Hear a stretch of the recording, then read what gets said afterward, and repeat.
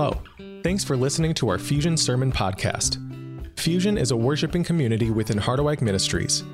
We gather at 10:30 a.m. in the Red Brick Church building on the Harderwyk campus on the corner of 160th and Lakewood in Holland, Michigan. We invite you to join us in person when you are able. To learn more about our Fusion community and Harderwyk Ministries, please visit harderwyk.com.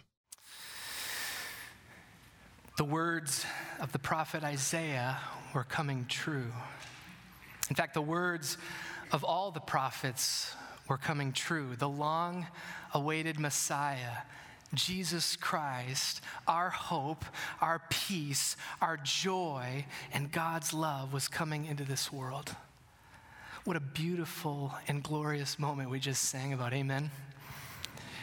And Luke, the historian, physician, theologian, offers the setting of Christ's arrival as written in Luke chapter 2. I'd invite you to listen as Luke reminds us once again of the setting of Christ's arrival. In those days, Caesar Augustus issued a decree that a census should be taken of the entire Roman world. This was the first census that took place while Quirinius was governor of Syria, and everyone went to their own town to register. So Joseph also went up from the town of Nazareth to Galilee, to Judea, to Bethlehem, the town of David, because he belonged to the house and line of David. He went there to register with Mary, who was pledged to be married to him and was expecting a child. While they were there, the time came for the baby to be born, and she gave birth to her firstborn, a son. She wrapped him in cloths and placed him in a manger because there was no guest room available for them. The Christ child, the promised Messiah, enters this world. Think about the context. Under the shadow of Roman power. Caesar Augustus needs to be sure that everyone's paying their taxes, so he issues a decree that a census should be taken of the entire Roman world because he needs to make sure that everyone's, paying their fair share. And there's no exceptions, not even for this poor couple from Nazareth traveling to Bethlehem. 40 weeks pregnant, Mary is at this time. Joseph and Mary, who received this incredible word from the angel Gabriel, we remembered that as Luke shared that from Luke chapter 1, just months earlier, and they travel 3 to 4 days, or about 90 miles from Nazareth, which is in the north in Galilee, down to the Judean hillside in Bethlehem, further south. And they find the only suitable place they can find to stay, a place typically reserved for some family's livestock. And here, under the shadow of Roman power, oppression, and certainly inconvenience, in the discreet darkness of Bethlehem's night sky, to a poor, anonymous, unwed couple from Nazareth, the Christ child, the Messiah that the prophets foretold, is born.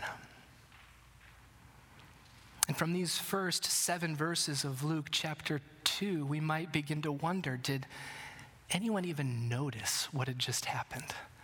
Or did anyone even care?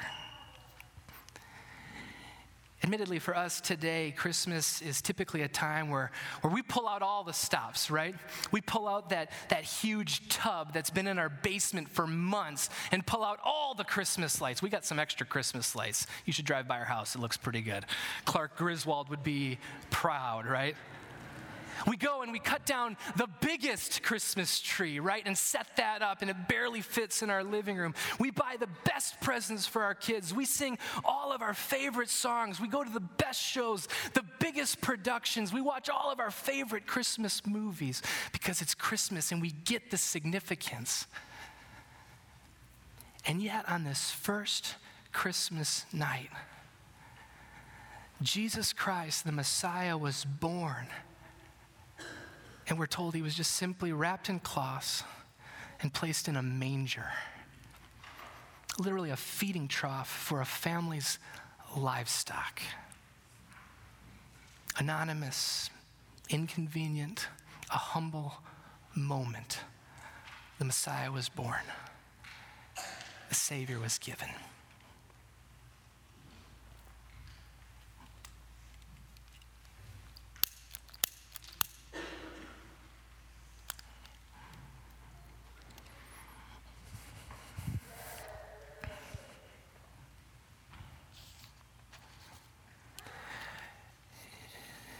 Even though at the moment of his birth, most people in Bethlehem had no idea what had just happened, God took notice. Amen. The Lord God decided to share this good news of what had just happened. In the darkness and discretion of Bethlehem's night sky, God sends an angel. And again, Luke offers an account of this divine appearance to some unlikely recipients. Let's hear again these familiar words from Luke chapter 2. And there were shepherds living out in the fields nearby, keeping watch over their flocks at night. An angel of the Lord appeared to them, and the glory of the Lord shone around them, and they were terrified. But the angel said to them, "Do not be afraid. I bring you good news that will cause great joy for all the people. Today, in the town of David, a Savior has been born to you. He is the Messiah, the Lord. This will be a sign to you. You will find a baby wrapped in cloths and lying in a manger." Suddenly, a great company of the heavenly hosts appeared with the angel, praising God and saying, "Glory to God in the highest heaven, and on earth peace to those on whom his favor rests." The angel of the Lord appears and declares that this thing that has just occurred in the quiet darkness of this little village of Bethlehem will change absolutely everything. It is good news, the best news. The Greek word here is euangelion. I won't make you repeat that. It's Christmas Eve, okay? But it's where we get the word evangelism or evangelize. It is the word, our literal word for the gospel. It is good news, the gospel, which is one word that captures the life, death, resurrection, and return of Jesus Christ. That is the reason we are here. It is that good news. And the angel goes on to say it's good news that will cause great joy. The Greek there it's mega joy. It's megas, right? It's mega joy, right? For all people. This is good news of great joy that will be for every single person, all tribes, all nations, every tongue. That is what the angel declares has just happened in the quiet Bethlehem night. In the cover of darkness, yet this is good news of great joy that will impact every single person in this world for all eternity. The most profound announcement ever given. Why? The angel goes on to say, for this infant child, this child, the Christ, the promised Messiah, he is the ones that the prophets foretold. Not just Isaiah, as we beautifully read and outlined this morning, but all of the prophets foretold of this coming Messiah. And he has come to bring salvation. What they were expecting was salvation from the oppression of Rome. Well, what Jesus comes, and we know this, we have the benefit of hindsight, right? That Jesus came to deliver them not just from Roman oppression, but from sin and death and all the powers of darkness in this world. It is the best news imaginable. Why? Because this child is the Lord. And again, it would be revealed over time, but what do we mean by that is he is God in flesh, the Son of God with flesh on. And here's the sign given to these shepherds so that they can be sure that when they come across a child that's just been born, on the chance that there's other infants who had just been born that night, the sign is that this child be wrapped in cloths. Well, that's pretty normal. You wrap a child in cloths, right? But this child, this Messiah, was placed in a manger, a feeding trough for livestock. And we hear this greatest announcement ever given. And we wonder, who would God entrust? Who would God entrust with such a wondrous and glorious message? Again, for us, typically, Christmas is a time of pageantry and spectacle, and oftentimes in our culture, right, we reserve the biggest spectacles and the greatest pageantry for the biggest audiences, right? I haven't been, but I saw some videos of a T Swift concert. I just said T Swift, and everyone's like rolling their eyes. But Taylor Swift, right? Or how about this, Trans-Siberian Orchestra? Like the biggest shows, the biggest productions. We fill stadiums for that kind of production, right? We fill stadiums with VIP seating because this kind of announcement in our culture today, we want a packed house of very important people. And friends, admittedly, as the church, we can sometimes fall into this kind of thinking. We put on these incredible Christmas services, and we want packed house. We want the biggest. We can fall into this kind of thinking, especially on Christmas. Big productions for big crowds. And yet on this first Christmas night, do you notice the angel's announcement, this incredible, glorious announcement, a choir of angels comes to a handful of common, not just common, actually lowly shepherds. Those in first century Israel who were stuck living in the fields, not just during the day, but in the evening, at night, tending to dirty and smelly sheep. This message doesn't come to the religious leaders. It doesn't come to the Greek philosophers or to an auditorium of world leaders, not to the wealthy, not to the influential, but to nobodies. A group of nobodies, shepherds. Those resigned to tending sheep at night are the first to hear this good news that would absolutely, without a doubt, history would prove, would change the world. And they hear it by a chorus of angels. Well, the shepherds see this glorious sight.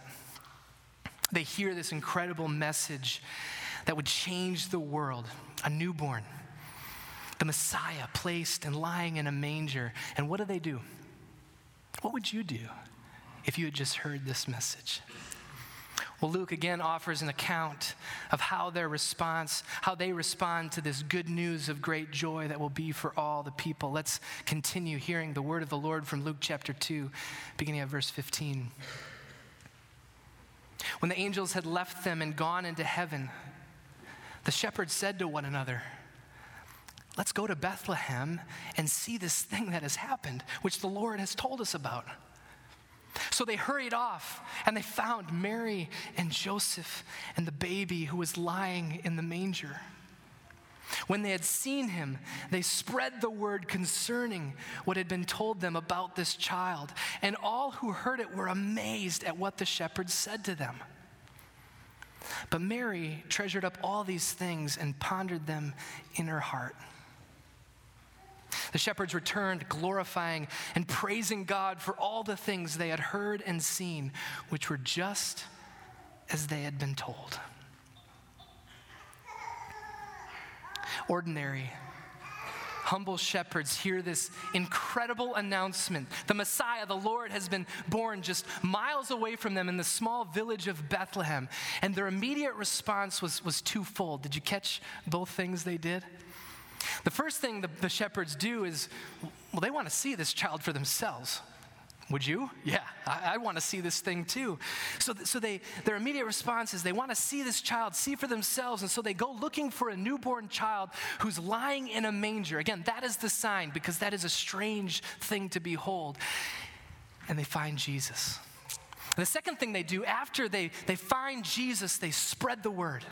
They spread the good news of what they had seen and heard that night. Meanwhile, we're given this one verse that Mary treasures and ponders everything that she has just been heard, everything that she had been told by the angel Gabriel.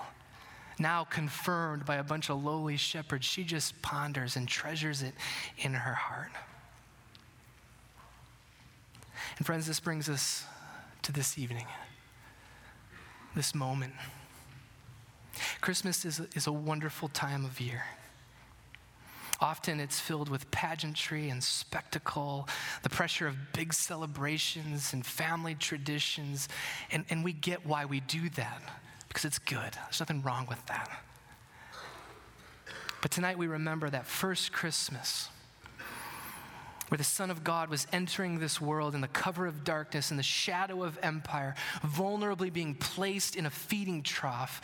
And we remember this good news that would change the world was given first to ordinary nobodies, poor young shepherds, the forgotten and overlooked. And as we remember that, as we ponder that, friends, what a powerful reminder this is to us this evening, that Jesus Christ came into this world, not for those who think they're self-important, self-made, or VIPs who have it all figured out. Christ came into this world for ordinary people. Dare say nobodies like you and like me. And not only that, but he entrusts the good news that will cause great joy for all people to a bunch of ordinary nobodies like you and like me. So as we continue to ponder, as we continue to wonder, here's the question: how are we going to respond to this good news? That Jesus Christ, the Son of the living God, has come into this broken world. Here's our invitation this morning as we continue to contemplate. In just a few moments, we'll begin passing light from the Christ candle throughout the sanctuary. It's one of my favorite things we do in a worship service each year. As you receive the light, of Christ from the Christ candle, I just invite you to take a moment and, like Mary, just ponder and treasure the reality of this wondrous gift of Christ in our lives. Ponder all that this reality that Jesus Christ has come means in our lives, the hope, the peace, the joy, and the love of God here in our midst. And then the second invitation is to ponder, what might it look like to share this good news? To imagine what might happen if each of us, like the shepherds, upon hearing this good news, just could not contain ourselves, but had to share what we had seen and heard in Jesus Christ with everyone that we knew. And as we ponder that reality in our collective imagination, watch as the light of Christ, the good news of great joy, begins to spread throughout our midst. The reality of Christmas is simple in many ways. It was subtle, and yet it was profound and powerful enough to change the world. Jesus Christ, the light of the world, has come, and he is here. You join me in a word of prayer. Father, we thank you for your word. Father, we thank you for your love. Jesus, we thank you for your love. We thank you that, Lord, in our brokenness, you loved us so much that you wouldn't leave us on our own, but Jesus Christ, you stepped into the brokenness of this world. And it brings hope, and it brings peace, and you bring joy. Restore our joy this evening, Lord.